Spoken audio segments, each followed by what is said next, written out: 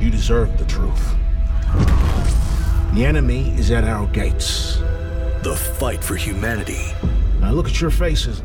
I do not see defeat. No! And I do not see surrender. Is far from over. You will not make that stand alone. We have something the enemy does not. We have heroes. Halo. New season now streaming. Exclusively on Paramount+.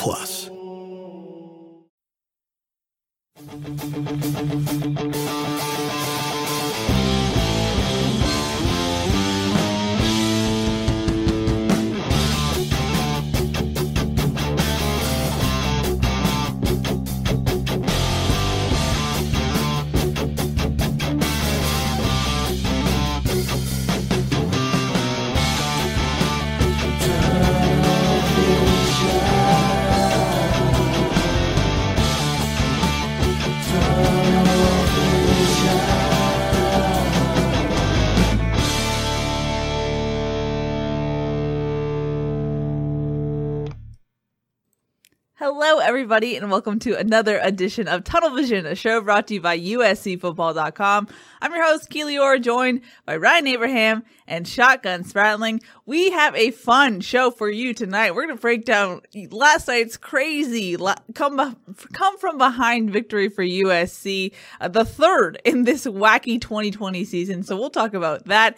USC is now 5-0, heading to the Pac-12 title game. They clinched that before USC even played UCLA, so no drama there, but there was a little drama on Saturday anyway. So we'll talk about the short week. USC plays at home. They're hosting the Pac-12 Championship on Friday, and then the early signing period starts on Wednesday. It's a wild week in store for everyone, guys, so we'll get into that. I'll tell you at the top, we're going to have another show on Wednesday. It'll be a palooza, a Tunnel Vision palooza of recapping early signing day and also previewing USC's matchup on Friday, so make sure you stay tuned for that. That's going to be 7 on Wednesday, but guys, we have a lot to talk about. Another comeback, Pac-12 title game. Don't worry, be happy. We'll get into that. You can also call us 5124-TUNNEL. Give us your thoughts, your questions, your concerns. We love hearing from you guys. And then you can also tweet at us, hashtag TunnelVision. And then we are live on all 3 platforms, YouTube, Facebook, and Periscope. Put your comments, your questions. Shotgun and I will read them and put them up on the screen. So make sure you do that. We love hearing from you guys. But Ryan, I'm going to start with you, because you are the longest tenured reporter on the USC football beat. I'm old, yes. And you pulled rank. Woke up this morning to a column from you, and you were just like, you pulled the car over and you're like, hey, USC fans, we're going to have a talk. We're doing this. And I think it's important. And that's why we're going to start the show with it, Ryan. So you had a column that said, message to USC fans, just enjoy it. Take it away, Ryan. Yeah, I mean, obviously it was a crazy game, and this was the first one I covered in person. It was very surreal. You know, in the Rose Bowl, we were in the north press box, so kind of different where the regular media would be. Everyone spaced out. Me and Keely kind of had our own little cubicle that was there. I did a couple of live broadcasts from there, pregame and at halftime, but there wasn't a press box announcer. There was a stadium announcer, but there's no people there. Maybe the most surreal thing was seeing that they played the national anthem, and you're like, there's only like workers around, like there's nobody there to like enjoy this, and so the whole day was kind of weird. And like Talanoa Hufanga steps in front and intercepts that pass, and the UCLA announcer on the stadium, he's not like quick to say anything. The guy on the sound isn't like booing or anything. He's just sort of dead, and you're like, wait, something amazing just happened, and there's like nothing, no reaction whatsoever. Yeah. Now Shotgun was outside. I think he could hear the side, like the groans from the UCLA sideline, but we really didn't get that in the press box. It was just sort of like UCLA good plays, there would be like sound and stuff.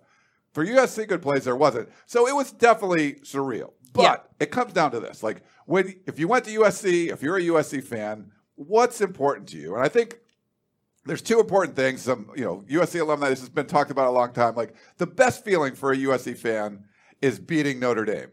But the worst feeling for a USC fan is losing to UCLA. Beating UCLA doesn't necessarily mean it's the greatest feeling in the world, but losing to the Bruins is really terrible. I was around for that 8-game streak. When I was working as an engineer at the time, and one of my coworkers would write up on this whiteboard every year that USC would lose another game to UCLA, and he'd just laugh and stuff. And those are you do not want to do that, because so many times UCLA's season comes down to beating USC. It's just not a great season, but they can salvage it by beating the Trojans. And USC usually has higher aspirations than that. But losing to UCLA is always terrible. The analogy I gave in there is if you're walking into the Trader Joe's, you're going into the grocery store, and you're a UCLA fan for the whole rest of the year now that USC won. He sees you over there in a USC shirt. He's probably going to avoid you. You're over in the produce department. He's going to walk over and pick something from the frozen fruit aisle or the wine aisle or something. Just kind of avoid the USC guy because he didn't want to hear about it. But he's going to think about that Amon-Ra St. Brown touchdown catch. He's going to think about Tyler Vaughn's making a play on a ball and coming down with it, and USC not going for the run, going for the win, and not going for the touchdown to cover the spread even. So that's going to be in all of UCLA's fans' heads for the next 365 days. And I've just seen too many Trojan fans that were, well, but Clay Helton's still the head coach, and if we were playing a good team, and, well, they had too many mistakes, and we were down by 18 points, and just kind of the whiny stuff. And look, I'm not going to dispute all of that is true. But I think at one point you just have to push it all aside. You don't have to be super excited that you're 5-0. You don't have to be excited it's an undefeated season and you're playing for the Pac-12 Championship. But you beat UCLA. You don't have to hear about it. I mean, if Chip Kelly beats Clay Helton, then you're like, oh, see, here's all the reasons to fire him, all that kind of stuff. But you got to hear it from your friends, at their water cooler, whatever it is. I was getting texts from UCLA people like during the game, and it's like, dude, I'm working, first of all. But there's like they're all over the thing, and they're like, getting on you. Just remember those moments of losing to UCLA. Remember 13-9. What was that like? Those things are all terrible for USC fans. So all I was asking everyone is, we understand. You don't think Clay Helton's a championship coach. You don't think this is a real season. USC hadn't beat anybody with a winning record. They made all kinds of mistakes, blah, blah, blah, blah. We get all that. It's all true. Just put that away for a while. Just shelve it and go, damn, just beat the Bruins where they're down by 18 points, and it was 52 seconds left, and USC got the ball, and not only kicked a field goal, but freaking put a touchdown on them, and just because it's not just, remember 50-0? Do you remember what that was like? The 2011 Lane Kiffin get Rick Neuheisel out of there? That's sort of like a shot to the head death. Like, it's just over. Like, it's just done. You know what's going on. This was more of a, like you're watching Saw, and the guy, and it's like, you're someone's like, on a rack, and they're about to be tortured and killed, and somehow they flip the script and they get the guy that's torturing them, and it's like UCLA thinks, oh, we got the Trojans down, we're gonna beat them. They're already celebrating, they're popping champagne and all this stuff, and all of a sudden, boom, it comes back, and then USC scores in the fourth quarter, and then UCLA is like, oh man, but then UCLA comes down and kicks a field goal. You're like, all right, we got them now. Now that knocked the wind out of their sails. 52 seconds left, and again, it's just like this demoralizing. That's the worst kind of loss, right? When you think you're going to win, and you have victory in your grasp, and it just gets snatched away. And that's what USC did to UCLA. Your arch rival, the team you hate to lose to. So that's all I'm saying, USC fans. I should have thought this out before I went on this rant. That's all I'm saying, USC fans. Just be happy that you beat UCLA. Forget all the Clay Helton stuff, at least for a couple of days. There you go. Well done, Ryan, for your monologue on that front. And I think it's a good point because this season has been crazy. 2020 has been crazy for everyone involved. This team had to stay disciplined. They didn't get to go home for Thanksgiving. They've been living around USC's campus while every other student has been home or wherever else. This is a sacrifice to play college football in 2020. And so I think this is an important message to be like, hey, it was a nice win if you're a USC fan. Talented players made talented plays. You also had some veteran guys get their moment. Tyler Vaughn's the Pasadena native, Vavai Malapai running super hard every chance he got. It was nice to see this for this USC team that has tried very hard in 2020. Yeah. Shotty? I agree that fans should enjoy this one. I'm sure there's plenty of stuff that was not clean. But think about if you're a UCLA fan today. Think about how much pain you're in right now. Not only do you have to live with it for another year, you can look and say, "Oh, how are we losing to Clay Helton?" If that's the way you want to look at it too, as a UCLA fan. But think about all the chances they should have won this game. How many chances they gave USC? The 3rd and 10, and they jump off sides and also get a pass interference. 3rd and 10, and back-to-back jump off sides and give USC a first down. They give USC that extra time. You decide to kick it to them. You haven't kicked it to them all day. You decide to kick it to them. 56-yard return. Why are you playing man coverage, when USC needs to at least 10 yards? Why are you playing man coverage on the outsides with single high safety? 4th and 1, what are you doing? Just what are you doing? Why is your best running back not in the game? This is like a, Reggie Bush not being in the game type of situation when you put a true freshman in there versus Demetri Felton. Everyone on the UCLA, watching from home is going, why is this guy in there? Why? And he, doesn't see the hole, misses it, and Hunter Echols makes a very nice play. USC gets to stop there. If you're a UCLA fan, you're going, why are we not blocking 99 ever? He's really good. He's really good over there. Why do we not block him? That was a strange strategy. That's true. True. And there's just so many things. Just think about if you were on the other side and watching this game. And, if you can't enjoy the fact that USC won and that they came back and that thing because of Clay Helton, just imagine how much more dreadful today would be if you're on the other side. And at least enjoy the pain that your rival is feeling. So there should be some joy from USC fans. If you can't find it in the team and, because of Clay Helton, then at least find it in your rival's pain, because that's what a rivalry is all about. And it's just really disappointing. I said this on Instant Analysis last night that there weren't fans in the stands for that game, because that would have been an epic one for the rivalry. The teams don't have to be great to create a great game. And last night was a tremendous game. Just the back and forth. There are plenty of mistakes, but the mistakes played into making that game so great. So it was fun to cover and, fun to be there for that one. USC finds a way, and that's what this team has done. It's taken those last second, fourth quarter comebacks, but they've done it. And now they're in position to win a Pac-12 championship. And there's going to be discussion of them in the college football playoff. Now, they shouldn't be in the college football top 4, but they should be being discussed. And that's all you can ask for at this point, after starting the season late and not looking great in some of the wins. But you're going to be discussed, and that's just more, more attention there's going to be for recruits that are going to watch the college football playoff show on Tuesday and they hear that USC name over and over in this discussion, because it will be brought up. So there's a lot of positives that you can take away from it. So don't focus on the negative. Find something positive to think about. USC, okay. Would they get crushed by Ohio State tomorrow? Yes. But they're going to be talked about, like Shotgun said, because you're undefeated and you're the potential to be the Pac-12 champ. You got to win the game against Washington or Oregon, whoever they play on Friday, but you're going to be at least in the discussion now. So that's a good thing. And look, if you're a UCLA fan and you wake up and go, if I told you Keaton Slovis would go 30 of 47 for 344, 5 touchdowns and 2 interceptions, but Dorian Thompson-Robinson would go 30 of 36 for 364 yards, 4 touchdowns and 2 picks, and UCLA would outgain USC 549 to 444, you'd be like, yeah, I feel pretty good about my chances in this one. And no, it's just, that's one of those things, just UCLA outplayed USC for most of this game, and USC, for the 3rd time this year in 5 games, came back in the final minutes of the 4th quarter. Yep. That just doesn't happen very often. So enjoy it, people. Come on, it's fun.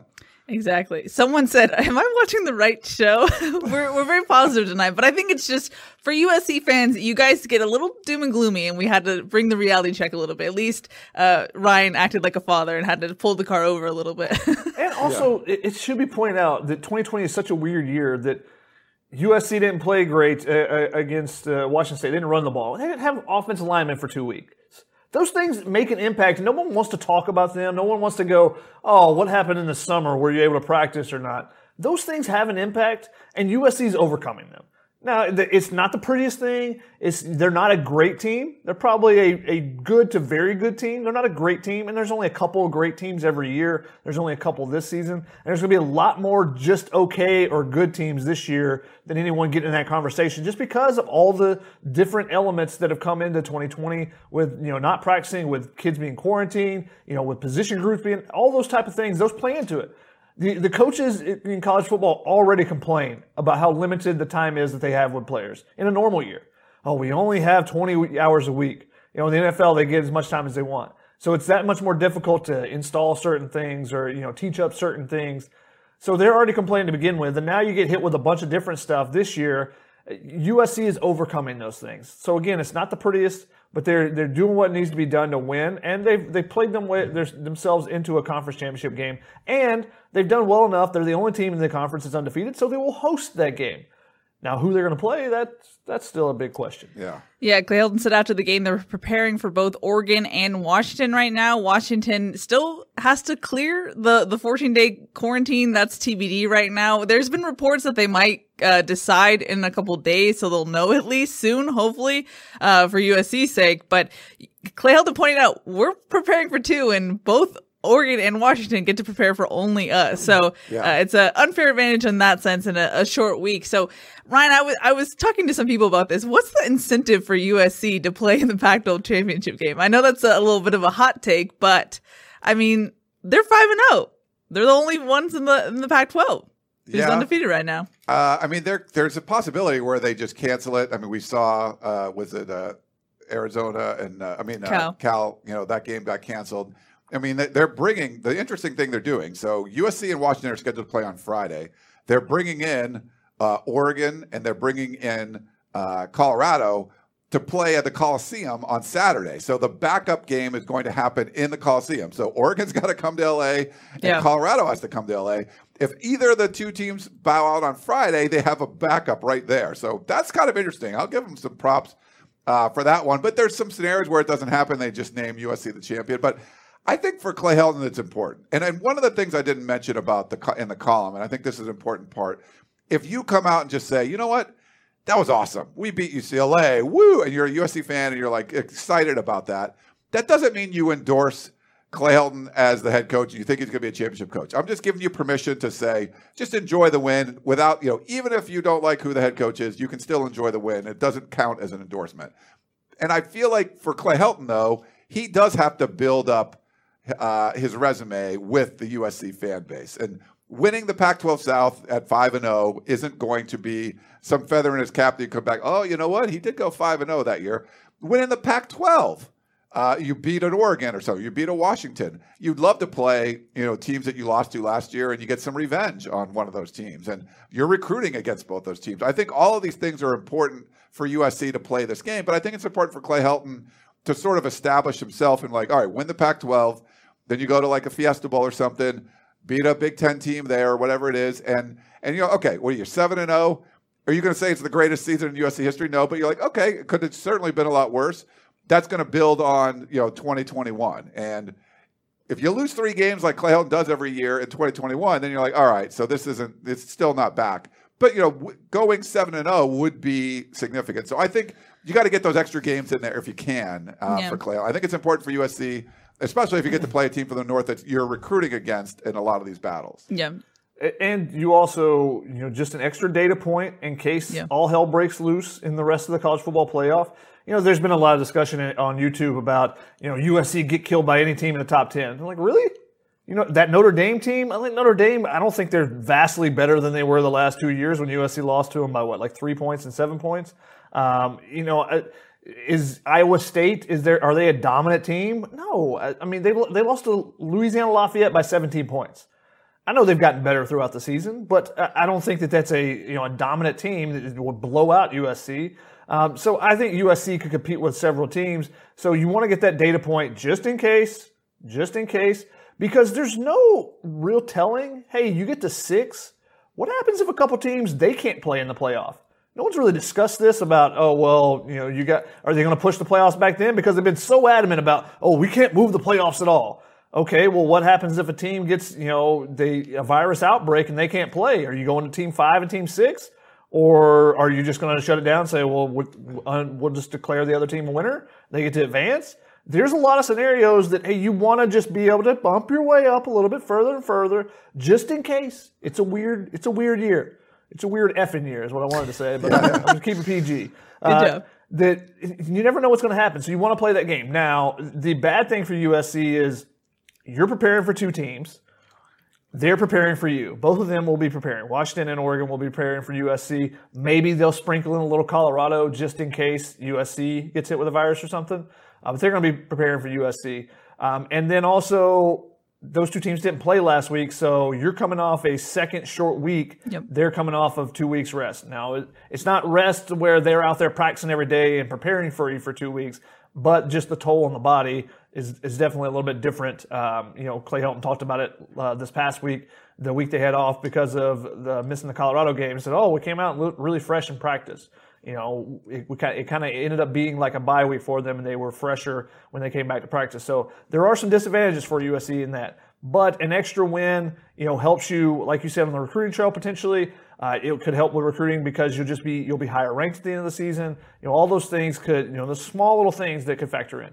So in relation to that, Oscar on YouTube had a question, and he said, please tell me how ESPN, it's their FBI, which is their football power index, has USC at number 4 with a 49.7 chance to make the playoffs, and Clemson at 45.5%. They have Alabama number 1, 99.3, Ohio State at number 2, 87.7%, and Notre Dame at number 3, 68.7%. Please explain. So he seems a little bewildered by that, as well as a lot of social media last night. Yeah, you have to ask ESPN because that makes no sense whatsoever. USC's coming in at number 15. If USC was already like number 6 or something, and you were going to get some huge boost, the committee has shown they're not giving conference championships all kind of weight. I mean, we've seen Ohio State dropped down, and they just, they were up there, and, they go down to 4, but they're not going to drop them out of the top 4 until they lose a game. USC would have to climb all the way back up there. There's just no way that is going to happen. So to say it was like 47, I mean, that makes absolutely no sense to me. So I would not put any stock into that. The important part is they will be talked about. That's all it's going to be. They will be talked about. They will not be in the college football playoff. And why is that important, Ryan, for those asking? Why is it important? Because the whole point is you want to be a nationally relevant program. Yes. And USC's been nationally irrelevant. They were on the stage for that Rose Bowl, but you start off 1-3. You still lost 3 games, and you get to the end. The next year, you end up losing 3 games, but you do a couple of them at the end, and it's just a little bit different, So I feel in this case, this is one of those things where you want to be nationally relevant. You win all your games. If you get an opportunity to play someone good, like Washington or Oregon, that's nice, but you maybe an Indiana team that's got 9-10 wins, something like that. That's going to be an even bigger deal. So, or I don't know, Indiana might be like 8-1 or something. I forget what they are, something like that. But yeah. I think there's a projection right now is to play Indiana in the Fiesta Bowl. Yeah, it is according to ESPN. Shawty, do you have something to add? You want to get the New Year's Six Bowl, and if USC wins, then they will get in. The percentages there, I think, are looking at strength of opponent.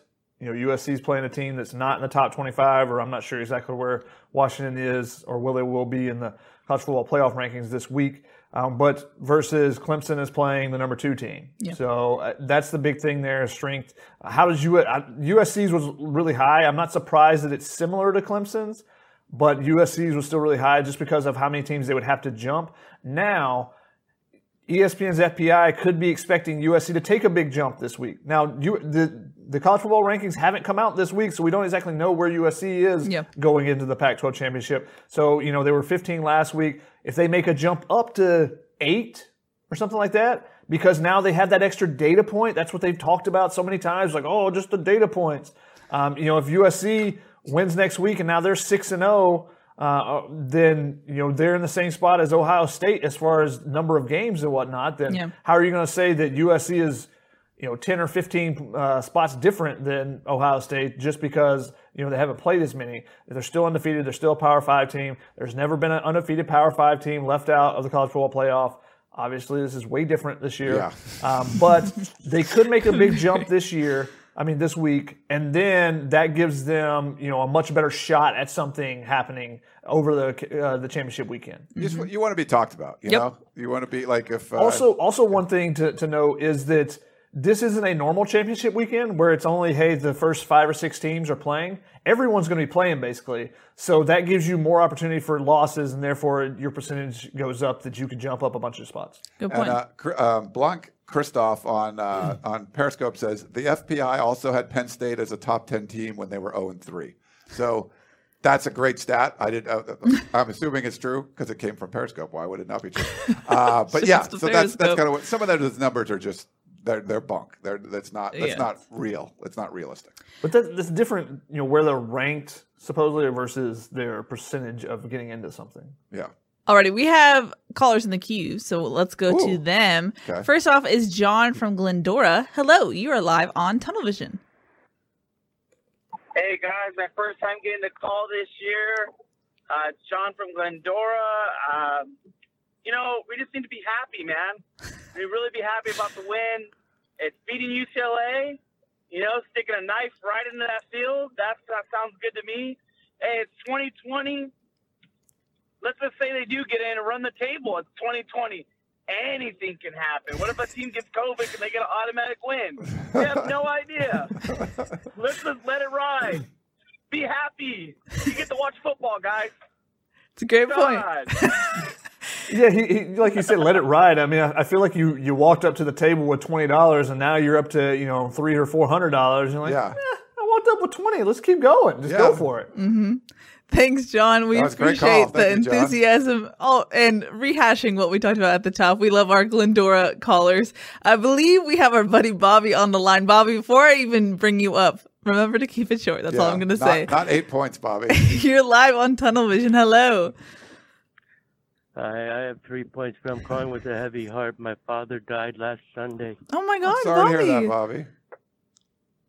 Yeah, so in 1972, he took me to the Coliseum, 5 years old, watching Anthony Davis. So I have 3 quick points, of course. Number one is USC is 7-14. The record against the 5 teams they played was combined 7-14. 3 fourth quarter rallies against teams with a combined record of 4-10. I have not seen improvement from week 1 against Arizona State to week 6 against UCLA. And finally, the talent on this USC team, it's ridiculous. It so far outweighs the capability of the coaching staff. I am a pessimist. Thank you. Thanks, Bobby. Thanks, Bobby. Sorry for your loss, first of all. We're real sorry about that, Bobby, but that's great. It sounds like he was a great Trojan and got you started with your USC career back when you were 5 years old in 1972, seeing Anthony Davis. That must be some special memories. So I'm glad you have some good memories of your dad, and, may he rest in peace. For your pessimistic stories, I said in my column, all those things are true. Like, USC hasn't beat a team that's been, has a 500 record. UCLA had one when they played, and they don't anymore. They're a pretty good team. I think USC has improved, though. I think the defense has got better. They had some tackling problems in the first half against UCLA, but I think they kind of shored a lot of that up. But Dorian Thompson-Robinson was really good. He was good against USC last year, and he was good against... Let's hold on that. He threw the ball in the flats. He threw wide receiver screens. He was 30 of 36. On wide receiver screens. I don't care. How many throws did he have beyond 3 yards? It was like 8. How many times did Drake Jackson come at him unblocked, and he still got away and got the ball off and made because plays? It was a 2-yard throw whatever. here. He did. So whatever. That's not the point of this thing. We're going to give him some credit. He was pretty efficient, even if he was just dumping the ball off. But the numbers were good. He didn't hurt UCLA all that much. He had as many interceptions as Slovis did. But I think you could say this team got better. But no one's saying this was a well-coached game. UCLA probably outplayed USC. USC has way better players than UCLA. Keely mentioned it. It's like great players making amazing plays. And it wasn't like, oh, this scheme was great. The Drake London, run over 7 UCLA Bruins. That wasn't some scheme thing. He got the ball, and then he just made some ridiculous play. And USC needed that to get sparked. They had nothing going on offense. And you have this uber athlete go out there and just take over and do it himself. And that's kind of the way USC's been winning a lot of times. You'd like it to be the scheme and everything kind of going behind it and to back up the players a little bit. But that's really not how USC's DNA has been. Well, that's what I said on Instant Analysis. I was talking to Chuck and I was like, the way USC has played this season, it just doesn't seem sustainable. You see ASU and you're like, okay, well, hopefully they clean this up because you can't play like this and go 5-0. And then you look up and they're 5-0. It's just how do they keep coming out of this with a win when it just seems like everything is not going their way, Shotgun? And part of my answer was that it helps the teams that you're playing are from the Pac-12 South. And True. They've given a lot of things to USC. Give USC credit for taking advantage, creating as many turnovers as they have, but also, you take advantage when a team is 3rd and 10 twice and they create penalties that give you a first down. Once creating back-to-back off sides to give you a free first down. So you got to take advantage of those situations. And USC has done a much better job the last couple of weeks of taking advantage of the opponent's mistakes. That was something we said the beginning of the season that they didn't do well enough. But they've been punching the ball in on some opportunities in the red zone. Their red zone efficiency has been much better the past couple of weeks as well. So there's areas where they are improving. Are they playing to their 100% potential? No. And we haven't seen that in a long time for USC. Yeah. That's the thing that everyone is upset about. And I understand that. Yeah. But you also have to realize in this weird year to be thankful for some things. And one of them is the fact that USC is able to play, and they're finding ways to win. And they're doing that, even when it doesn't seem sustainable. And it wouldn't be sustainable over a full season, I don't believe. But with a shortened season, you can make things happen, and USC so far has made them happen. Now, again, I said there's a lot of things that are stacked against them this week going up against either Washington or Oregon. And, that might be the time when, they run out of, last-minute magic. Who knows? Who knows, indeed. Alrighty, we have one more caller in the queue. It's our buddy Hugo from South Central. Hello, you're live on Tunnel Vision. Hey, what's up, guys? How you doing? Hello.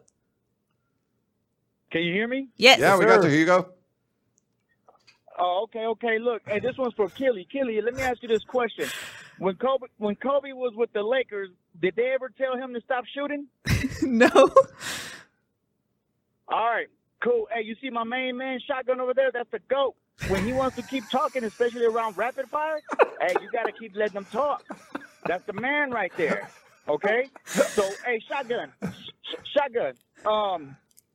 can we fix this running game? Because I feel like if we can fix this running game, I feel we can do even good in the playoffs. If we can't, I don't think we stand a chance. I'm just being honest, So I'm just trying to figure out if you think we can fix this running game. Other than that, yeah, the Pac-12 Championship is all good, but after that, I don't think it's going to go so well with us. Yeah. Recruiting might go, it'll be good for recruiting and all that, but after that, I mean, I just don't see us really making it happen in the college football playoffs. What's your opinion? Hey, Hugo, real quick before you hang up, where are you on stock neutral? Yeah. Where are you? Are you a stock neutral guy or no? I'm sorry, you said what now? Are you stock neutral? Do you like stock neutral or are you not? Like Shotgun's not a stock neutral fan, but Keely maybe Hugo doesn't know what you're talking about, Ryan. Yeah. Nah, I don't. Okay, you got to listen to the Family Feud podcast. So that's a kind of about. I wanted to you kind of give a decisive blow from the Shotgun side for Keely, against Keely. So I was trying to give her a little win, but yeah, listen to the Family Feud podcast, and then tell us about stock neutral. There you go, Shotty. Hugo. Take it. Talking about the run game, I thought USC's run game looked a lot better this game. They started really sluggish. I didn't like some of the play calls, but they were the entire game. I thought the offensive line played well. They didn't necessarily play great, but they played well. They kept Slovis. I think UCLA ended up with 3 sacks, but they were trying to do a lot of things to get to him. There was a lot of dropbacks, and they gave him plenty of time throughout the night. He wasn't under attack all the time like we've seen in some other games. So give them credit there for the pass blocking. They had, I think, 3 guys that had NFL grades in this game from the initial PFF, grading that they do for pass blocking. The run game, it was better. And I think part of that is getting your offensive linemen back and actually being able to practice the schemes you're going to go against. But they were creating some push. So the times when it really struggled early in the game and when the run game just sucked early was because there's been a lot of chatter about the running backs in the YouTube comments and about who's good and who's not. Like Stephen Carr was getting hit as soon as he touched the ball. The one time where he wasn't touched, he had an 8-yard run. I mean, it's something like that. That was the difference, and that's what started happening as the game progressed. USC was able to identify what UCLA was doing up front and started to be able to attack it, and they were getting pushed. So it was when they were blocking guys, when they were figuring out the scheme and having defenders in front of them, they were able to push them back, and that's something we haven't necessarily seen from USC much in the past. So I was actually noted that when I was rewatching the game today, I was like, oh my goodness, there's actually the line is going forward, and then that's the difference on those 3rd and 1, 4th and 1 plays that you see where Vavae Malepeai and Marquis Stepp, the one play that he was in for a 3rd and 1, he got stopped at the line of scrimmage, or he got stopped at the line, but the line was already a yard forward. So then he just fell forward after that and he gained 3 yards on the play versus getting hit in the backfield and then trying to then get that extra 2 yards to get to the line of scrimmage and get the final yard. That's been the difference. And I think that I was actually a little bit optimistic from them in that what they did the back half of the game, the adjustments they made there. We'll see if it continues in the Pac-12 Championship game. But after having all the issues that they had with COVID and stuff and not being able to practice, I chalked up the Washington State game to that a little bit.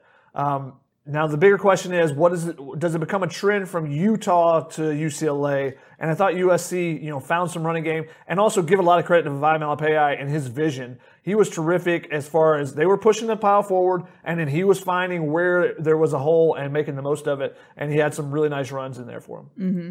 How much of that was just individual effort? Because on my rewatch, it seemed like a lot of it was just Vivai making something out of nothing. It's not like he was getting hit in the backfield every time, though. Sure. There was the one run that kind of got him going. The first one that they really popped off. I think it may have been the 19-yard run that he had, where he was running to his left, and the entire offensive line, instead of being straight, here's the line where it starts. There was room here for him to cut back. And that's because Liam Jimmons took the block and he was 2 yards downfield. And Vivai did a great job. It was supposed to be a run to the left, but hey, he saw the cutback lane. And then he got upfield after getting past that initial line. So I think that they were doing some positive things. Can they build on it? It's late in the season to be needing to build on things, even though it's a short season. That's the issue for the offensive line. But there were some positive things. I don't understand the running back rotation. I haven't understood it all season, to be honest. Yeah. But Vivai was in there, and he did his thing, and he made the most of it. He did get injured later in the game. There's a lot of questions about his health. I didn't remember him being out at the very end, but I didn't remember him being banged up, either. though. Yeah. Yeah, he is often banged up as well. Yeah, but this seemed different. Ryan, we didn't get an update from Clay Helton. Usually we get one before, so that was canceled for 6 p.m. So we'll get to talk to Clay Helton tomorrow morning. Oh well, actually, tomorrow morning. Yeah, right, nearly 7:45. Ryan, on the other side of the ball, what did you make of this USC defensive performance? It seemed like just a lot of missed tackles, and that is something where if we were in practice, I feel like we'd be able to be like, well, they took a little bit off, and so you can't say exactly, but I was just curious about the missed tackles in the beginning. Yeah, I was talking about that on the halftime tunnel vision we did. Been doing those, and we did one from the Rose Bowl. Keely made some cameo appearances in there too. Since we haven't been able to watch practice, it's hard to say. People were asking, like, have they backed off? Are they not hitting? Because they got all the offensive linemen back. So we were looking in, and everyone was back. The backups were in, all the starters. Like, you had everyone back. It didn't have to be a 7-on-7 week like it was leading up to Washington State. But was it? We're like, well, it worked then. We're going to do it again. It kind of seemed like it. It seemed like they needed to hit a little bit. And I thought, like Shotgun said, I thought UCLA was doing a good job with these, the quick passing game. But it was working. It wasn't just the fact that it was a short pass, but they were able to make a guy miss. They could get a good block by a wide receiver and break people and really pick up, good yardage on first down on some of those things. When they weren't really, Demetric Felton wasn't getting going early on, but it was mostly DTR kind of throwing the ball, in the flats and things like that and make it, moving the chains. And I thought they did a really good job with it.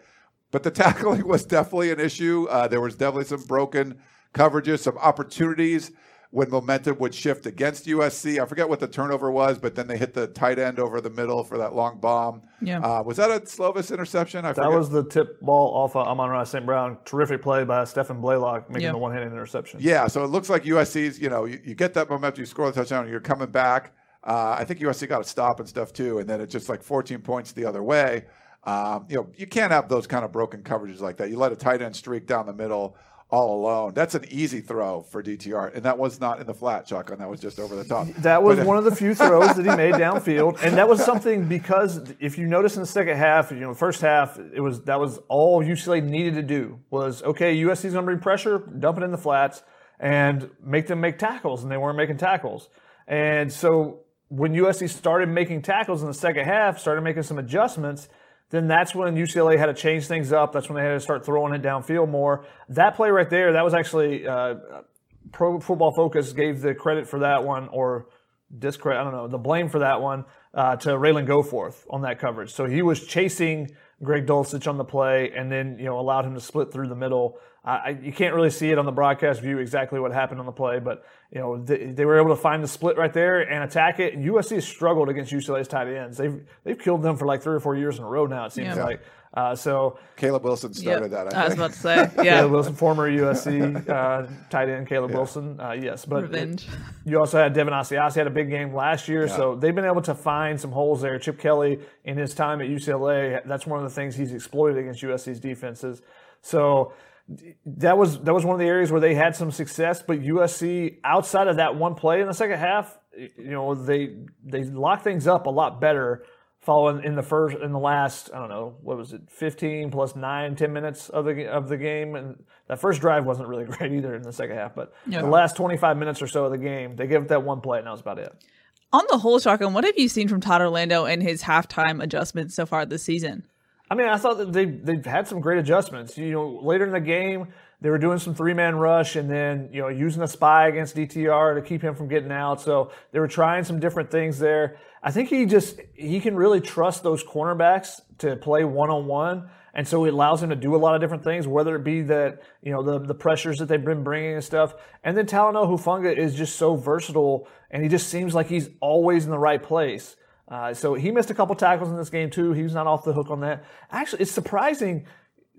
I'm going off Pro Football Focus's grades and their tackles and stuff just because they chart it, and I didn't have time to do all that already. But they had 14 missed tackles, which actually isn't an exorbitant amount. It's way more than you want. You want to have 6 to 8 usually is what the good teams usually average. But 14 is not exorbitant. USC usually has 10 to 12. So it seemed like a lot more than that. And I think part of that is because a lot of them were in space. Yeah. So it's one-on-one tackle. Can you get the guy down? And a lot of times it was, instead of a 0-yard game, it became a 7 or 8-yard game. And USC really stuffed the run game in the second half, except for maybe one run up the middle that Felton had. And that put UCLA in longer field position. There were a lot of 2nd and 12s and, situations like that where then it changes what they can do after, struggling on the first down plays.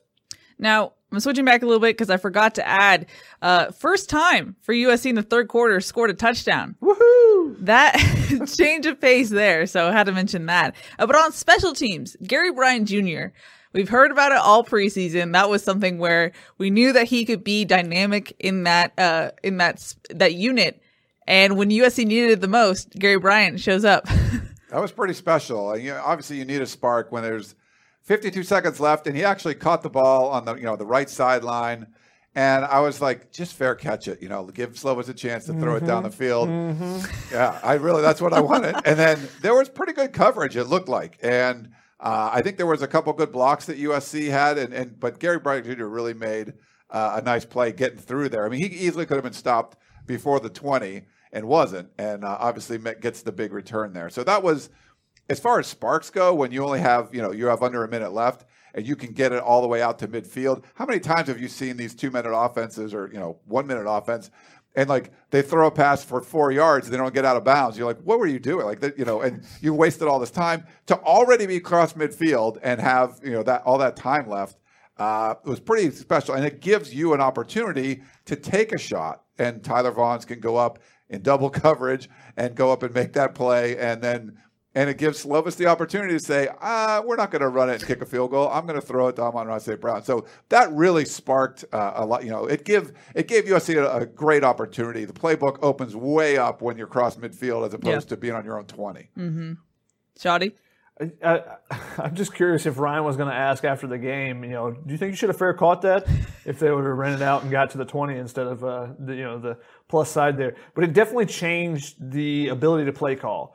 And not necessarily that whether USC could take a shot there, but it changed what UCLA was doing because they actually showed a blitz and then kind of dropped back into a zone coverage underneath, but left, one high safety with man-to-man coverage on the outside, and that's money for USC. And terrific catch by Tyler Vaughns going up and making the play.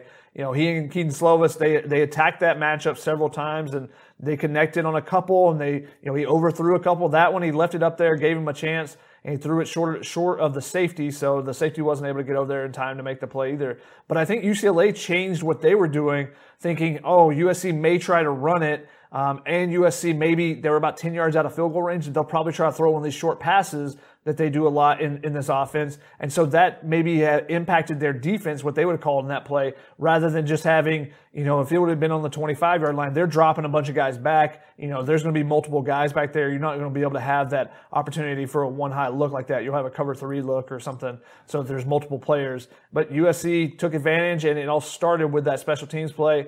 Earlier in the game, they got a special teams play, just rushing the kicker and the punter and him being too slow to get it off. That kind of sparked them a little bit as well. So the special teams continues to make a couple plays every game that they aren't always as impactful as this week's 2 were, but they're doing some small things every week that are helping USC out.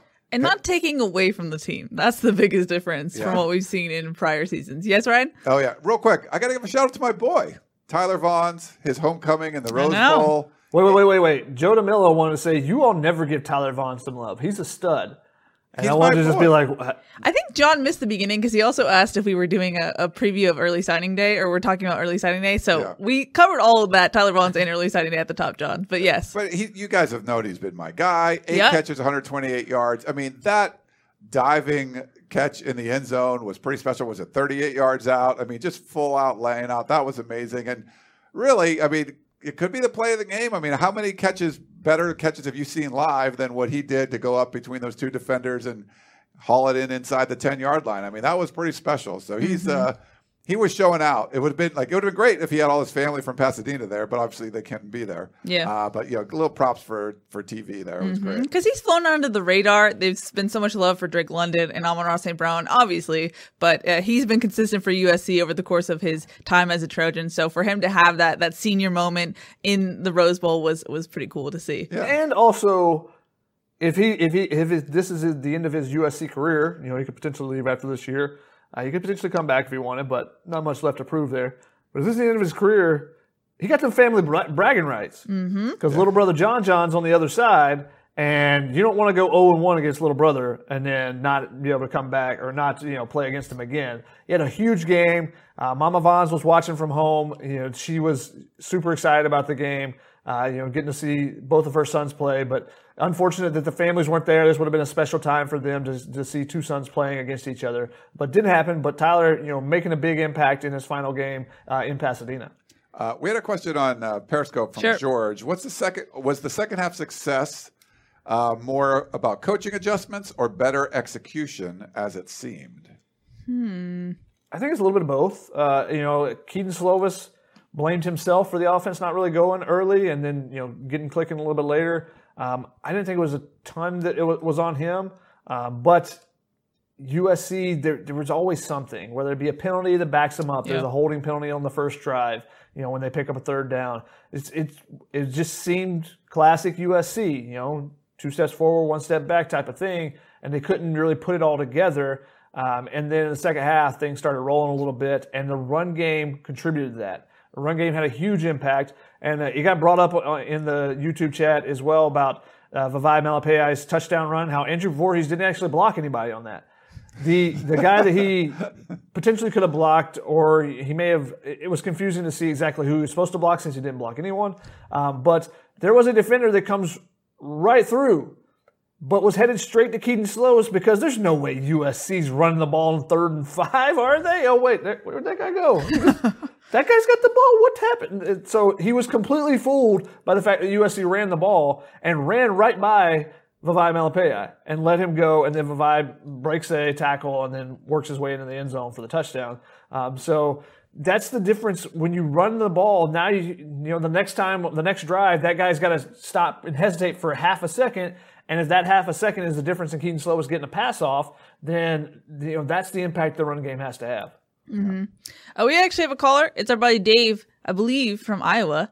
Hello, you're live on television. Hi, Tunnel Vision. Once back again, and I'd like to second what Hugo said. You got to make Shotgun happy, or else he's just gonna go to ESPN there, Ryan. Oh gosh, it's the 2nd week in a row we're getting this stuff. But ESPN's got to give me a job offer first, guys. Yeah. But, two things I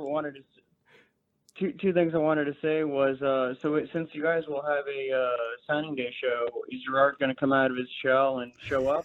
That's one. And two, what do you guys think of, if you want to say, immature celebration by the USC players? I mean, I would expect a little more class from this kind of rivalry situation, especially the way USC came back.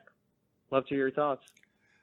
Thanks, Dave. First, yeah, we could probably, Gerard's not going to come into the studio all the way from Chino Hills, but we might be able to pull him up remotely. It might be worth just to get a few thoughts on him. If we'll see. I mean, he's no promises. That's no all promises, I'll say. but that's a good idea. I think that's something that we could definitely do. I'll try to work on that, the next couple of days because it's coming up pretty quickly. What do you guys think about the as far as the celebration stuff and all that? Meaning, is he talking about the end of the game? Yeah. I don't really have an issue with it. It's a rivalry game. I thought there was more chippiness against Notre Dame last year than against UCLA at the end of the game. Right, Shotgun? I'm trying to remember Notre Dame. That was at halftime. Yeah, at the half, yeah. Yeah, where there was a full-on, like, everyone on the getting field. into it, yeah. Yeah, it's, every time when people are like, we should have more class than that. Well, you can have more class than that, but you got to remember these are 18 to 21-year-old kids, and, when things get heated, they get heated. It's college-age kids. Every college-age kid should have more class. I agree. Just in general. Hey, I was classy as a college student. No, you needed some more class as well. But it happens. And in a rivalry game, sometimes you're going to have that tension going back and forth. And the fact that the coaches got in the middle and separated them, you don't want to see USC's players running down the sideline in front of the UCLA. I think UCLA's players actually, showed some restraint there, because if I would have been on the field, I would have been, trying to go forward at them, and they stayed on the sideline, and maybe they were just defeated by that. But yeah, you would like to see it handled a little bit better. But good by the coaches getting in and stepping in between and separating the team so there weren't any actual fisticuffs or anything like that. No players suspended going forward. Marquise Stepp got a push in. That was about it. You see that after almost every play. So nothing too serious there. You don't like to see Chris Steele throwing up the birds to UCLA, but saying goodbye to them with a special finger. But it was, I think it was just part of the rivalry. And especially in a stadium that's empty. I was about to say. And the players have to bring all the energy and the juice. I think you could see which team had more juice even before that play. USC was going up and down, jumping up and down and stuff on the sideline, whereas UCLA was completely silent. And Ryan mentioned it earlier, but the Talanoa Hufanga interception, it went absolutely silent. Now, I was on the UCLA sideline, so I could hear their bench a lot more. But it was like not a peep out of them when that play happened. And so as USC was trying to build momentum in that second half, I think that played a big part in it, the energy that they were able to bring on the sideline. Well, I think it's worth noting that, when there are fans in the stadium, you turn your energy towards them. Like you go towards them. It's a recipe for disaster if the only people you have to really celebrate around are the people you just defeated. It just doesn't go well with young men. It's a recipe for disaster in that sense. And that's why I was like, I don't think it could have gone worse in my opinion. I think the energy thing, when this pandemic's over and people go back and look at the sports, I think that's something people are going to study and look at, because I can't tell you how weird it was if you see some great play and you're like used to like some kind of reaction you could see the USC sideline going crazy. And I'm like starting my tweet. I'm like, I think that was an interception or whatever. Like well, they're cheering over there because there's no like validation. It's just so you're used to you're in a stadium. You're used to the kind of reaction that you get with crowds, and there wasn't any. It was just so bizarre. And I think for the players, it has to feel different. And when they do have to bring their own energy, I don't know, you're going to crank it up a little bit. So yeah, it's also weird in the game for us. I feel like there's a guessing game at times. Especially being in an away stadium, they weren't going to make announcements about anything USC. On that play, I was like, did he step out of bounds? I can't really see because there's people in the way there. I was like, so did he step out of bounds? And that's what they're checking. Like when there's a review, they don't tell you what it is. Like, what are they checking for right now? Who knows?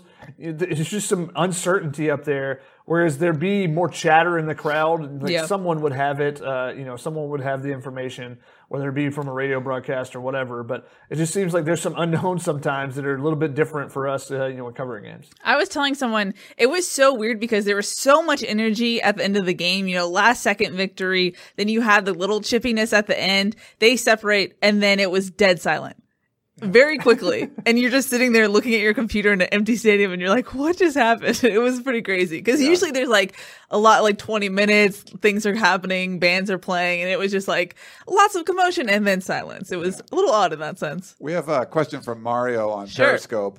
People ask why am I looking over here. So my screen's over here to look at the Periscope stuff, but there's also You're also looking at Sunday there's Night a game Football. on TV, so I'm sorry, I'm looking at that a little bit too. I'm a Steeler fan, whatever. They're losing. But okay, so Mario says, why do we praise the players for a good play, but blame coaches when the players make bad plays? One more time, Ryan. Why? Yeah. Did you hear a shotgun? Yeah. Okay. Go. Why do we blame the players? Well, players don't get paid, first of all. So if you're going to blame anyone, you're going to blame the people that are getting, guys getting $5 million, blame him as opposed to the guy that's doing it for free. But a lot of it's just, if you're going to get on a player, like, this tight end didn't make a great play and you want to just hammer him. It's like, he's a student athlete. He's out there playing, he's doing his best. But you want the coaches to put him in the right position. So, the Drake London play, you can give the coaches credit for, whatever the route they set up and, he completed the pass to him. But Drake London made the play to get into the end zone. That wasn't coaching or anything. That was all him. That was him making, a tremendous play. But if you see a team come in and the players look like they don't know what they're doing, they just look out of sorts. I mean, coaching is such a big part of football. If you're in basketball, you can kind of roll the ball out there and let five guys just do what they want to do. It's less about strategy. Like, you really need a good strategy for football. And everyone, especially on offense, people have to be on the same page. And you can kind of tell, like, that looks like a well-coached team. Even if the athletes aren't as good, it's like they're all in sync. We saw, De La Salle High School. They were winning all those games. They didn't have all the best athletes, but they were just a really well-coached team. You can kind of see that. So it's not always that way, Mario, but if you see poor coaching, you're going to call it out. But if you say, like, that guy sucks, like, maybe he shouldn't be in there, but you don't want to say he's terrible, he has terrible hands. Maybe he does, but, he's not getting paid to do it. So he's out there doing his best. Mm-hmm. It's a symbiotic relationship. Do you give Fernia credit for that touchdown against USC? No, that's a Chip Kelly. He designed that play. He gets the credit for that. If a player's wide open, then you give the coaches credit. If a player breaks 7 tackles on the way to the end zone and fumbles in the process, but then gets it back, that's probably on the player. Yeah. When he goes full beast mode, you give the player credit for it. Designing the play to get him open. If he was wide open, then you would give it, give the credit to the coaching staff as well. Teaching the players that, if you see the single high and you got man-to-man coverage, throw it up to Tyler Vaughn. So, you give coaches credit for that. Calling an audible at the line on a run play and then throwing it to Amon-Ra St. Brown, you get the player credit for that. So he went against the coach's wishes and it worked. Yeah. Yep. Yeah. UCLA had 9 guys in the box to stop the run, expecting that USC is just going to try to waste some time. Instead, and this is interesting. I wanted your guys' opinion on this. Was that a good move by him? Because if you run the ball once, run to the left, get right in the middle, and then wait, get to the line of scrimmage, and then spike it, you kick the field goal with 0 seconds left.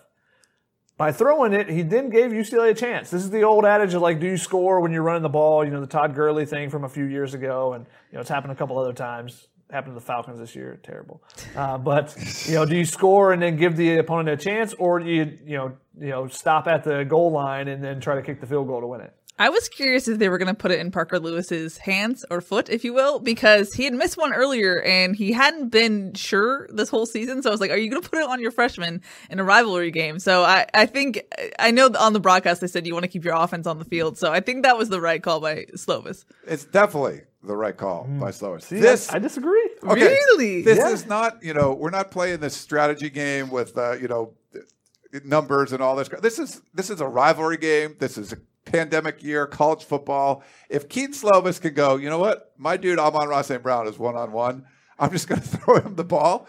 Go for it, man. Like, let's go have some fun. Like, that's way more fun than, like, running to the side, spiking the ball and kicking a stupid field goal. Oh, 0 seconds left. We executed that perfectly. Like, okay, good. Here's your analytics A+. Screw that. Throw it to Amon-Ra St. Brown and catch a touchdown. Like, boom. And if he throws an interception.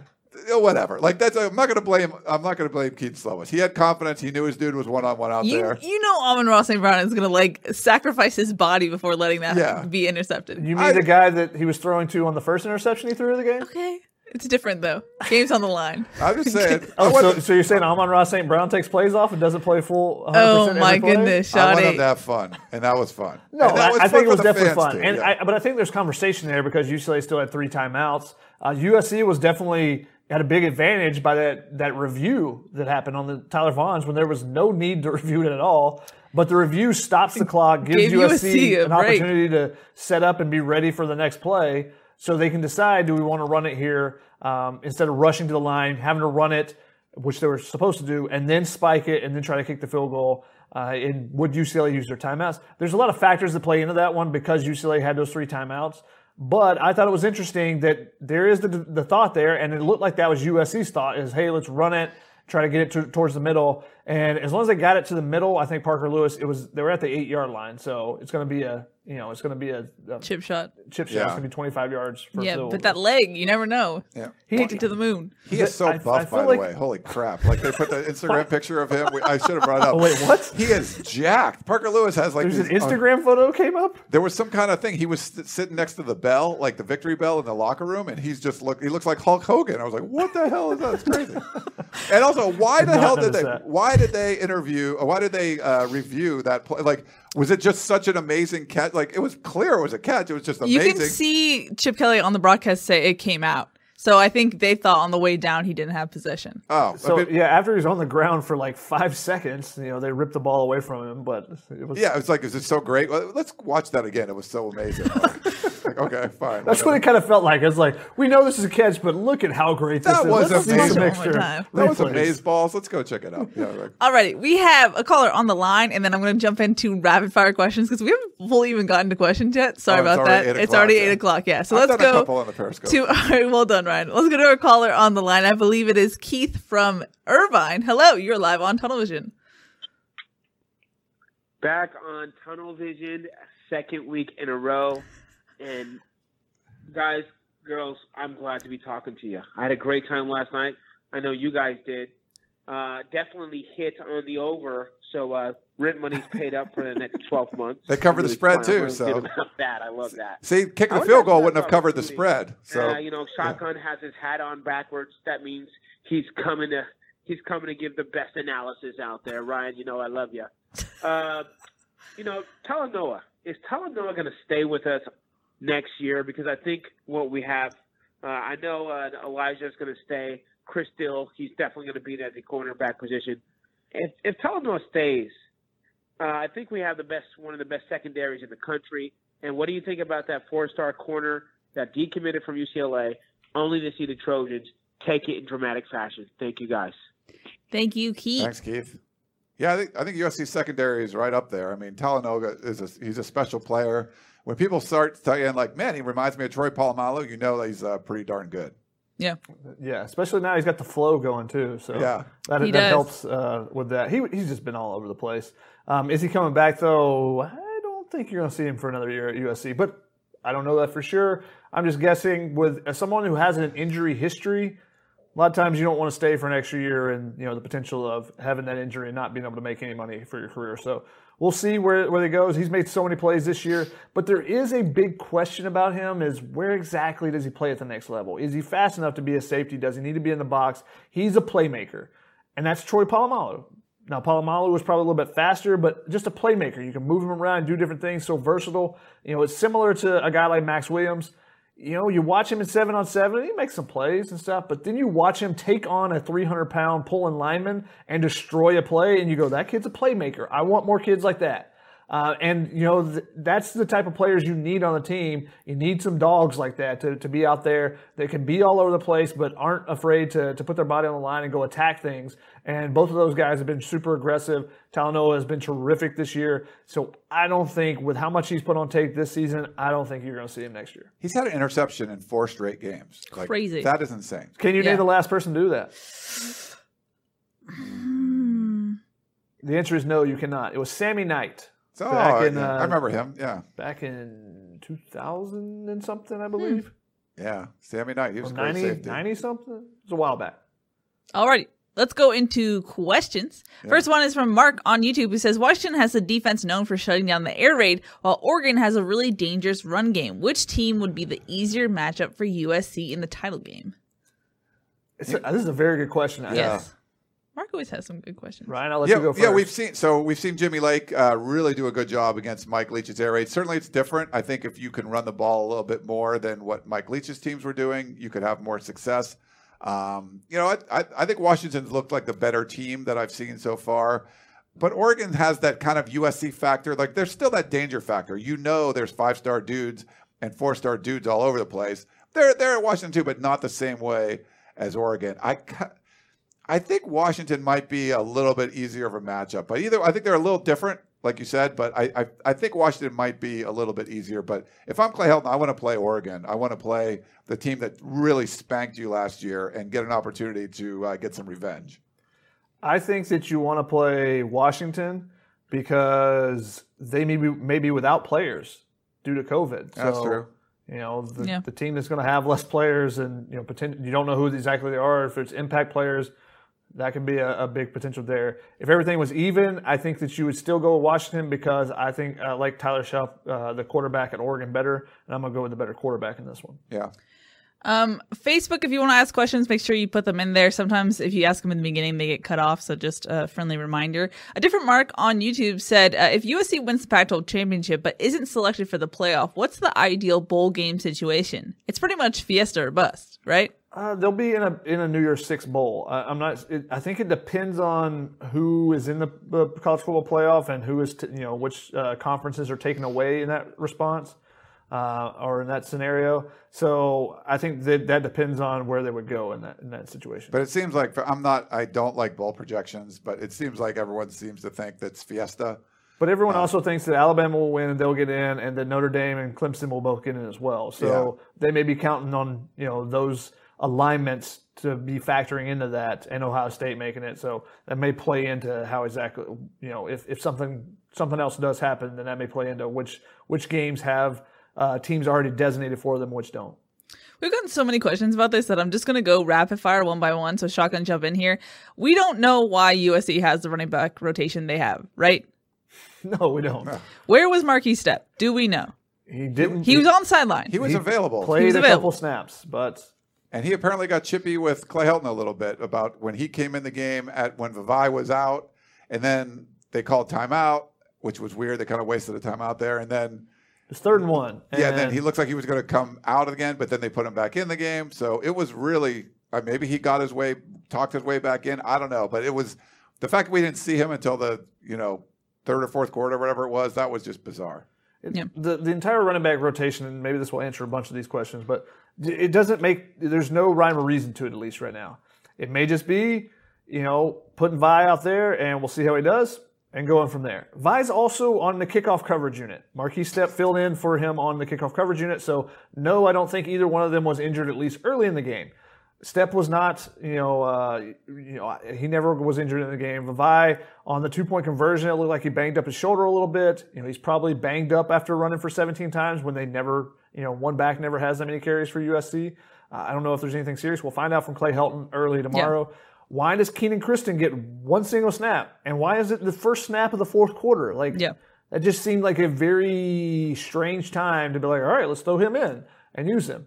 Stephen Carr, he's was terrific as a blitz pick-upper, in the pass protection. He's been terrific there. Vi did really well there as well at times. But Stephen Carr, there's still some hesitancy at times. Even on that swing pass that he caught, Gerard said that it looked like he was juking ghosts. Because I don't know if he just didn't think he would be that wide open. And it was like, where is everybody at here? There's got to be somebody else that I'm missing or whatnot. But he also didn't have very much room to run on his initial carries. He was hit at the feet as he was getting the handoff on one of his carries. So, yeah, he's not going to get many yards then. He had 5 yards in this game. He ran for 5 yards, I think it was. He had 11 yards after contact. What does that tell you? That means that he's not having a bunch of open lanes to run through. Yeah. Whereas Vavae Malepeai ran for I don't remember his exact number of yards per carry, but his yards after contact was 3.26, and his yards per carry was I think above 5. So 5.8. So he's getting a little bit more room there to run. So sometimes that just is how it plays out with particular players. With someone giving something away. A couple times I looked at Marquise Stepp, and I feel like you may be able to tell when he's running versus when he's in pass protection by his eyes. Are you giving something away? Like a pitcher tipping his pitches. You don't know exactly. Maybe that's why someone doesn't have as much room as other guys do when they're in there. I don't know exactly, but there's no rhyme and reason to the rotation right now. Maybe we'll get a chance to chat with Mike Jinks. Maybe that'll be something that comes up with Graham Harrell or Clay Helton this week. But it was definitely strange this game. Normally it's more even. This game, they put in Vi and went with him, and they used Stephen Carr a little bit, and the other guys were a touch here and a touch there. And you started with Gary Bryant Jr. getting a pitch for -6. Yeah, we had a lot of questions about the pitches as well. What the heck was that? That was, Elijah Vera Tucker didn't get the block on that. It was a guy, there's this a DB screaming off from the nickel. You got to be able to basically lay out and just push him out as far as you can. They were trying to do something different, try to get a young guy, that they think is a playmaker, as we saw at the end of the game. And there was questions in the YouTube chat about, why don't they run jet sweeps with Keenan Kristen? Well, sometimes when they put somebody in there and try to do things, that's what happens. So they try to do things that are out of the norm for them, and it doesn't necessarily work. So you got to be able to do what's in the normal system. It seems like. On the whole, though, Shotgun, do you feel like the run game is a little bit too predictable? I feel like when they go into like a tight formation, or when Eric Cromenhook goes into motion, you're like, okay, well, they're about to run the ball. Yeah, and that's why you have to be able to use play action. We've seen how successful it can be when they do use it. Throwing the touchdown to Cromenhook against Utah.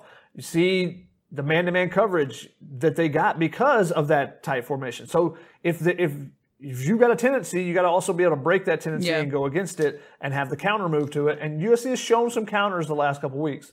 Whether it be throwing Amon-Ra St. Brown over and over, when teams are expect you to run it on 3rd and 1 or whatever it takes. You got to be able to do the opposite of what teams expect. And they've been predictable in their run game, but that has also opened up some of the passing opportunities recently. We had a question from Super OC Holmes that said, can USC play Notre Dame in a bowl game? I don't think that's going to happen because it seems like Notre Dame will be in the college football playoff. So unless USC makes a big jump.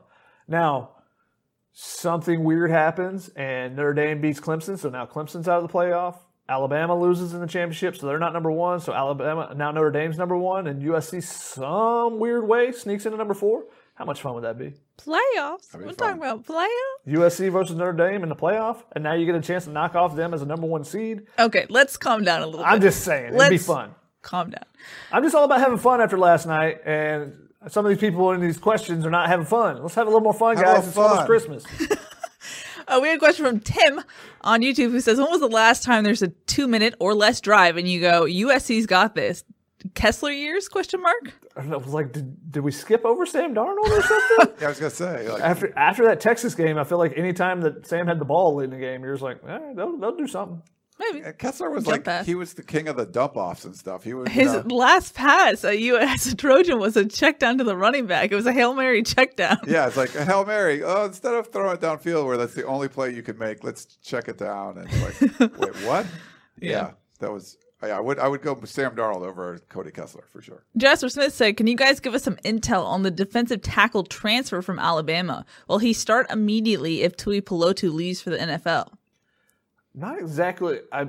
I believe the waiver is going to come across where everyone's going to be immediately eligible with transfers by the time the next football season comes around. I believe that's going to happen. I don't know that for sure, but I think that's going to happen. So I think he'll be eligible.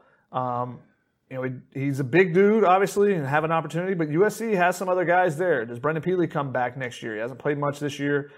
So I think he'll be in the rotation, and depending on what kind of fronts you have, I think that he'll be in there, though, from what we saw of him as a high schooler. Now, it's a while back, but still, high school and then what you gain in an Alabama program, I think he'll be in the mix for sure. What does Tuipulotu's rise mean for USC's depth chart, Shotgun? It's been surprising. He keeps making plays too. Yeah. I thought maybe he made a couple plays early, and then offensive lineman. Now you get a little tape on him. You see what his moves are, and he wouldn't make any more after that. But he just continues to make some plays. He's getting in the backfield. Huge tackle on a third down play. They threw a flare out to Felton, and he tackles him basically with one arm near the sideline, and then USC gets a fourth down stop on the next play. He's making big plays, and I think that just it gives you a little bit. You can breathe a sigh of relief, I think, as a defensive staff, just knowing, hey, we got another playmaker there.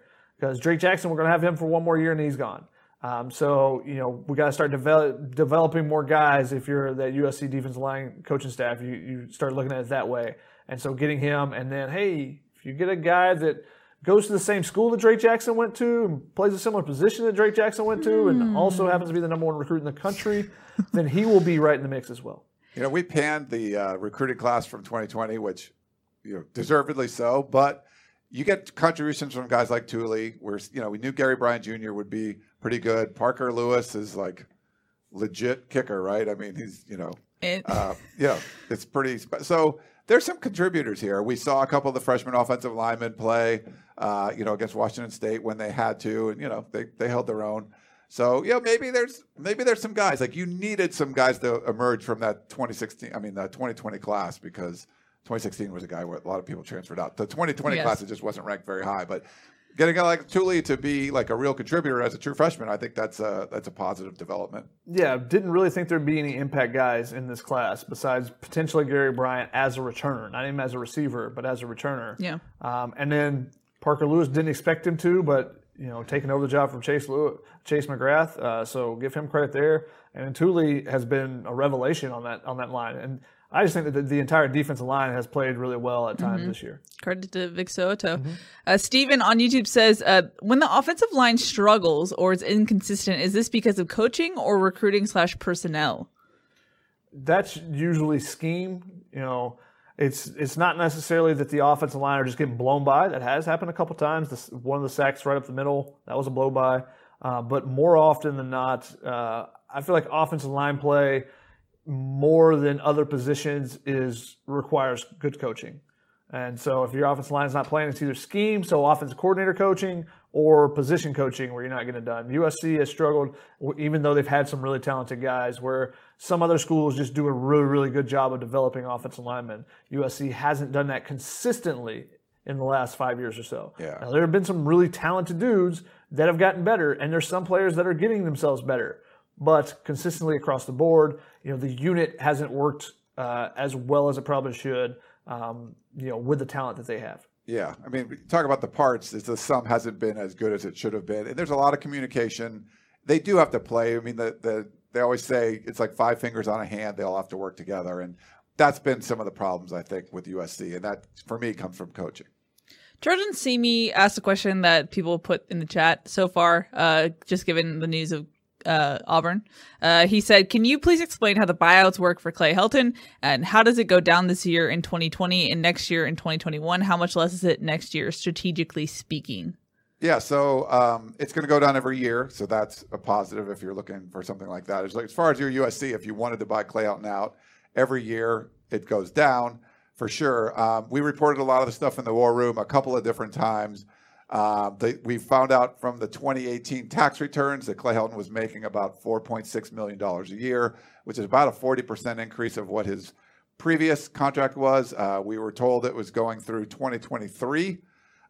So, this is 2020, 3 more years on the deal, 2020, 21, 2 and 23.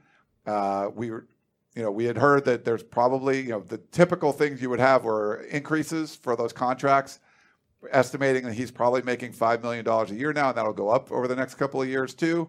And USC also has, for any kind of buyout, there's a benefits package, like a fringe benefits sort of thing. So if you have 2 years left on your deal, it's not just, and your deal's worth $100,000, it's not just $100,000 that was worth on your deal. There's also, you would assume, a percentage of that as fringe benefits that USC would have to pay out. So there's even more, about a third more than whatever the contract is. So we were estimating it's probably after the 2021 season, $13-14 million to buy Clay Helton out. If you were going to do it now, it's closer to 20. So, yeah, I mean, it's a significant amount of money. Wasn't a favorable contract that Lynn Swann and Max Nikias gave Clay Helton for USC. It was obviously very favorable for Clay Helton. While we're on the topic, it was expected, but what were your thoughts, Ryan, on Kevin Sumlin? Yeah, 12 games in a row you lose, and we talked about 50-0 with UCLA. Losing 70-7 to your rival is pretty rough. What we had heard, he had a pretty decent buyout too. I mean, I don't know if it was $10 million, but I think it was getting close to that. I didn't hear all the real numbers on what his buyouts were, but I think I heard 8. Yeah, so something, but for Arizona, it's a significant number. You don't want to have to do something like that. And their athletic department's hurting just like all the rest of them.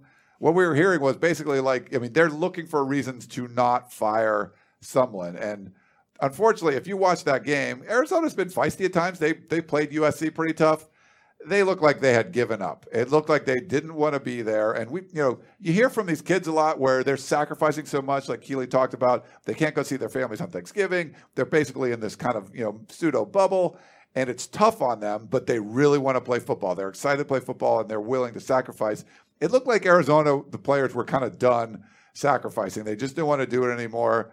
They had given up. And, man, just everything Arizona State was doing, I think it was like 7 turnovers. They looked terrible. Grant Goodell comes back, their quarterback. He gets benched. So I think Kevin Sumlin didn't give them a choice. I think they had to fire him at that point. And now we'll see, could they go after – like a Todd Orlando or a Graham Harrell, or who are they going to bring in? It'll be really interesting to see if USC gets involved. If they're going after any USC assistants, or where they bring in, because there's been some good coaching hires, I think, in the Pac-12. That year that Sumlin was hired he was really the only failure. Like I think Jonathan Smith doing a really good job. Herm Edwards has done a good job. Chip Kelly's kind of turned things around. That was a pretty good class. Sumlin, who had the best resume, well, outside of Chip Kelly, he failed. He failed miserably there. So I don't know what didn't work, but it did not work. I think I saw on the Arizona message boards that a booster actually stepped up and paid the buyout. Okay, so that would make sense. But you almost had no choice. Like you had to figure out a way. Like, all right, we don't want to do it, but let's figure out a way. Yeah, when you lose 70-7 to your rival, there's nothing left. And it's the 12th loss in a row. Like your 12th loss in a row is 70-7. And everyone knew it wasn't going to be pretty this year when you lose you basically lost your entire linebackers. You got all walk-on linebackers for the most part. Like you're not going to be able to sustain being competitive when you're having, when basically whole position groups are walk-ons, which is why there's the rules in with COVID. If you fall under a certain amount of scholarship players, then the game can be not played. Yep. Apparently, USC is opened up as a 7-point favorite against Washington. Just so you know. That's interesting. I mean, we've seen people come back from COVID and not be as they're not whole. They're not as sharp. Yeah. So actually, I talked with a USC basketball source about this, and there's concerns. They have the positive test today canceled their Pac-12 opener. If they have to go into quarantine for 2 weeks, they felt really good about where they were right now, but where are you going to be in 2 weeks if you're not able to practice for 2 weeks? Yeah. It's a big concern. That's a good point. Raphael on Facebook said, do you think Vavae Malepeai will return next year or possibly declare? I think he'll come back. I don't know what his NFL future would be. I mean, I don't know that he's just really, he's good at everything, but he's not great at anything. So a guy like that could find a place in the NFL as a special teamer and do some different things, but he's, running backs, it's hard to make it in the NFL as a running back, especially for any extended amount of time. So, I think he's already got his degree though. So, and maybe depending on where he is with a graduate degree, not real sure. Congratulations to all the guys. There's a lot of new graduate patches on uniforms this past game. So congratulations to all those guys. Those, I guess, the first semester grades came through, so a lot of guys. Yeah, the semester's over. Yeah. They ended it early, so there you go. Jeff says, with the decommits recently, is USC going to fill spots or save them for next year? No, I think they're going to be filling those. They're going to try to, but it is interesting because basically 2020 and 2021 classes get combined, And with the transfer rules where you could get people in right away, some people might leave some open spots. So I think they're going to try to fill them. But if they don't, they at least you'll have some spots that you could actually use. I don't think you're going to see any late offers go out like we've seen in the last couple of years with certain positions. I mean, the quarterback is the one position where they really need an extra body. They got Miller Moss committed. Jake Garcia has decommitted. Don't expect him to come back into class. Jackson Dart, they're really trying to add him to the class. They need another body there. If they don't get Dart, they'll probably go in the transfer portal. But I don't think you're going to see any late offers where they've done that last couple of years with like Jaden DeLora or Dylan Gabriel or the kid that went to Boise State last year. So I don't think you're going to see that just because of so many unknowns, like Ryan said. And there's so many guys in the transfer portal right now. Just with how things were dealt with at certain schools, kids didn't like it or did like it. The way the play-in time played out, some kids just want to be closer to home. A lot of players in the transfer portal, so that is another option as well. Yeah, really hard to social distance in the transfer portal. It's very crowded in there. So, we had a question from Tim who says, with 2 minutes to go in the game, who do you guys take, Darnold or Slovis? He would take Slovis. Tim. That's tough. Darnold can Who do you have receiving? Okay, here's the problem. Slovis has a much better scheme behind him. Like Darnold, if Darnold had a good scheme and those same receivers and stuff, it's like I think he would do those things too. But the play breaks down and Darnold just do it on his own. He'd figure out something and make it happen on his own. Where Slovis has actual good plays behind him. So I'd probably still go Darnold. But Slovis has great pocket awareness, pocket mobility. That's a really tough one. I'm going to take whichever offensive line is playing better for one. But I think you take Darnold just because the play breaks down. He can still run and pick up a first down for you and keep the clock moving because that's so big in college football is getting to the first down marker to stop the clock. So I'm going to take Darnold in this one. Yeah. What do you got? I think I'm going to take Darnold. Also because I feel like the offensive line was better around Darnold. Let's just say all the same. Just give them the same offensive line, the same receivers. It's just the quarterback. Shotgun knows how indecisive I am. I'm going to say Darnold. Yeah. Just for the sake of it. Or you could just take Liner. Whatever. Sure. That was an option, but sure. Hip-hop lover John said, will Talanoa Hufanga be an All-American? I think so. I mean, he doesn't even have the games, but the numbers he's putting up, I think, are going to be too much to ignore. I don't know if he'll be a first-team All-American just because of not having the full slate that some of the SEC teams and whatnot are having. But I think he's going to make at least somebody. He's going to make somebody's team. I mean, his tackles per game and stuff, and 4 straight games with interceptions. He's forcing fumbles. He's had multiple forced fumbles. He's doing it all for USC right now. Yeah, there's a lot of lists. He'll make some of them for sure. Especially if he's had 4 picks in a row. That's something you can hey, this safety has 4 interceptions in a row. Okay, that's something that you can. If you're voting for that stuff, you're like, oh, okay, that sounds good. Okay, I just realized it's almost 8:30, so we're going to go actual rapid fire, okay, guys? Okay. Coley says at 5-0, USC normally at this time of the season would be halfway. Considering they would have their other half of the season to play, do you feel that the Trojans would be trending up or down? They're playing better, but it's just the competition hasn't been great. So who's on the schedule in the other half? Is it another half that's like the first half, or is it Oregon, Notre Dame, and Alabama in the second? Then that'd be different. But they're playing better for sure. Are they playing good enough to beat elite type of teams? I don't know. We haven't seen them play one this year, so it's hard to say. They're trending up. Yeah. I would say at least the defense is. I think there's something to be said for the time that they didn't have in spring. You can see that I think more experience each week is helping the team. Yeah. And they're trending upward. Well done, Chuck, and I'm proud of you. You tried your best. DD Diego said, if Washington won the Pac-12 North and championship game is North Champ versus South Champ, then why doesn't USC take the Pac-12 if for some reason Washington can't play? It's a valid question. So they just mark it as, hey, USC is the champion, but we're still going to play an extra game. Maybe they could do that, but it's a weird year. That's why. Because it's, all chaos is gone. Not everybody's played the same number of games and stuff, so that's why it's not going to be that way. Yeah, it is weird that you're kind of punishing the team that has the best record in the Pac-12 by playing on a short week 2 weeks in a row and, playing a team that's coming off a bye in the championship game. And maybe another team I haven't prepared for too. So it's not ideal, but it is #2020. So that's where we are. We had condolences in the chat for you, Ryan, considering the Steelers just lost. So there you go. Bummer. And Don't Shoot the Messenger, SNS Productions said, why does this offense suck so much more than last year? Question mark. That's a lot. There's actually a way lot. more question marks than that. But I think the biggest thing is that defenses have tape on them now. They played them last year. They know what to expect. And as Graham Harrell has so vividly told us many, many times, that it only takes so many practices to put this offense in. It's not a complicated offense. It's an execution-based. So, if you don't execute, then you don't perform. And USC, I think defenses have figured out different ways to attack it. So I think that's part of it. Yeah, and I think, it's not like they're terrible. It's like, Slovis went from like super elite to like really freaking good. He's just a little bit more inconsistent. Like he's not, he hasn't been as sharp like all the time as like he was last year, I would say. Seth had a good question on YouTube. He says, what type of things will have to happen for USC to get into the CFP? Chaos. Yeah. Sharknado somewhere. I don't know. Something like that. I don't know about that, but, Alabama. Sharknado would do it. You need Alabama to win, probably. You need Clemson to lose. You need Ohio State potentially to lose.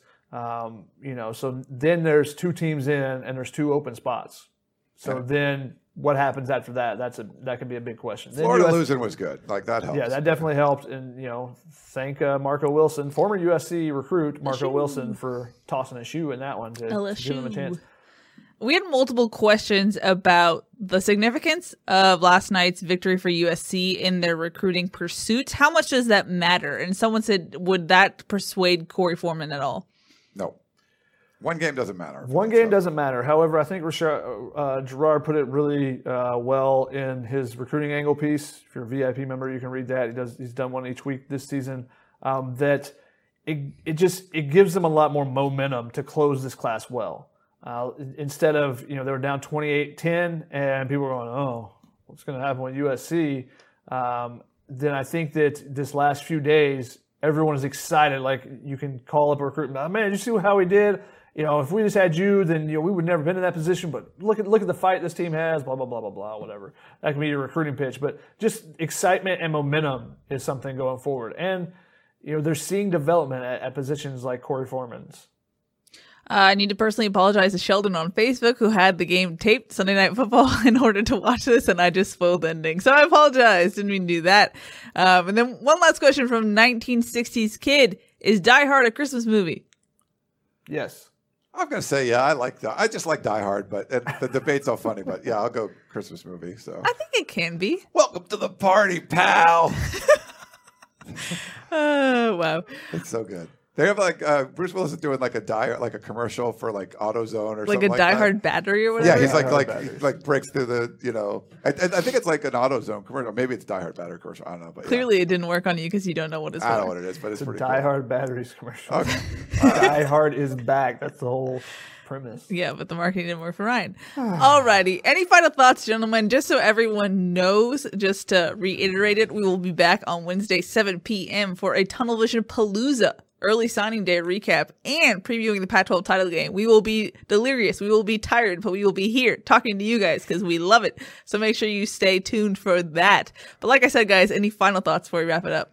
I'd just like to thank everybody. I know we had a lot of people on. I think we had like over 400 people on YouTube alone, which is great. Thank you guys for tuning in and watching. It's been crazy for all of you. It's been crazy for all of us. We didn't think there was going to be a season. You sort of put one together. You cobble this thing together. Like, you built it out of Legos, and all of a sudden, like, yeah, it doesn't look like the box, but we got something here. It's pretty good. So we're trying. We're trying to keep up with everything. It's just a juggling act. Oh, this game's canceled. Or they're going to play. They might play this team in the championship. They might play this team. It's very weird. So we're trying to roll with the punches, and we appreciate you rolling with us throughout the whole thing. So thanks for tuning in. Yeah, exactly. That sounds like the one time I tried to put together a model car, and it wasn't a snap together. It was like the glue kind. Oh, you got done, and you're just like, it doesn't really roll, but it's all right. Yeah.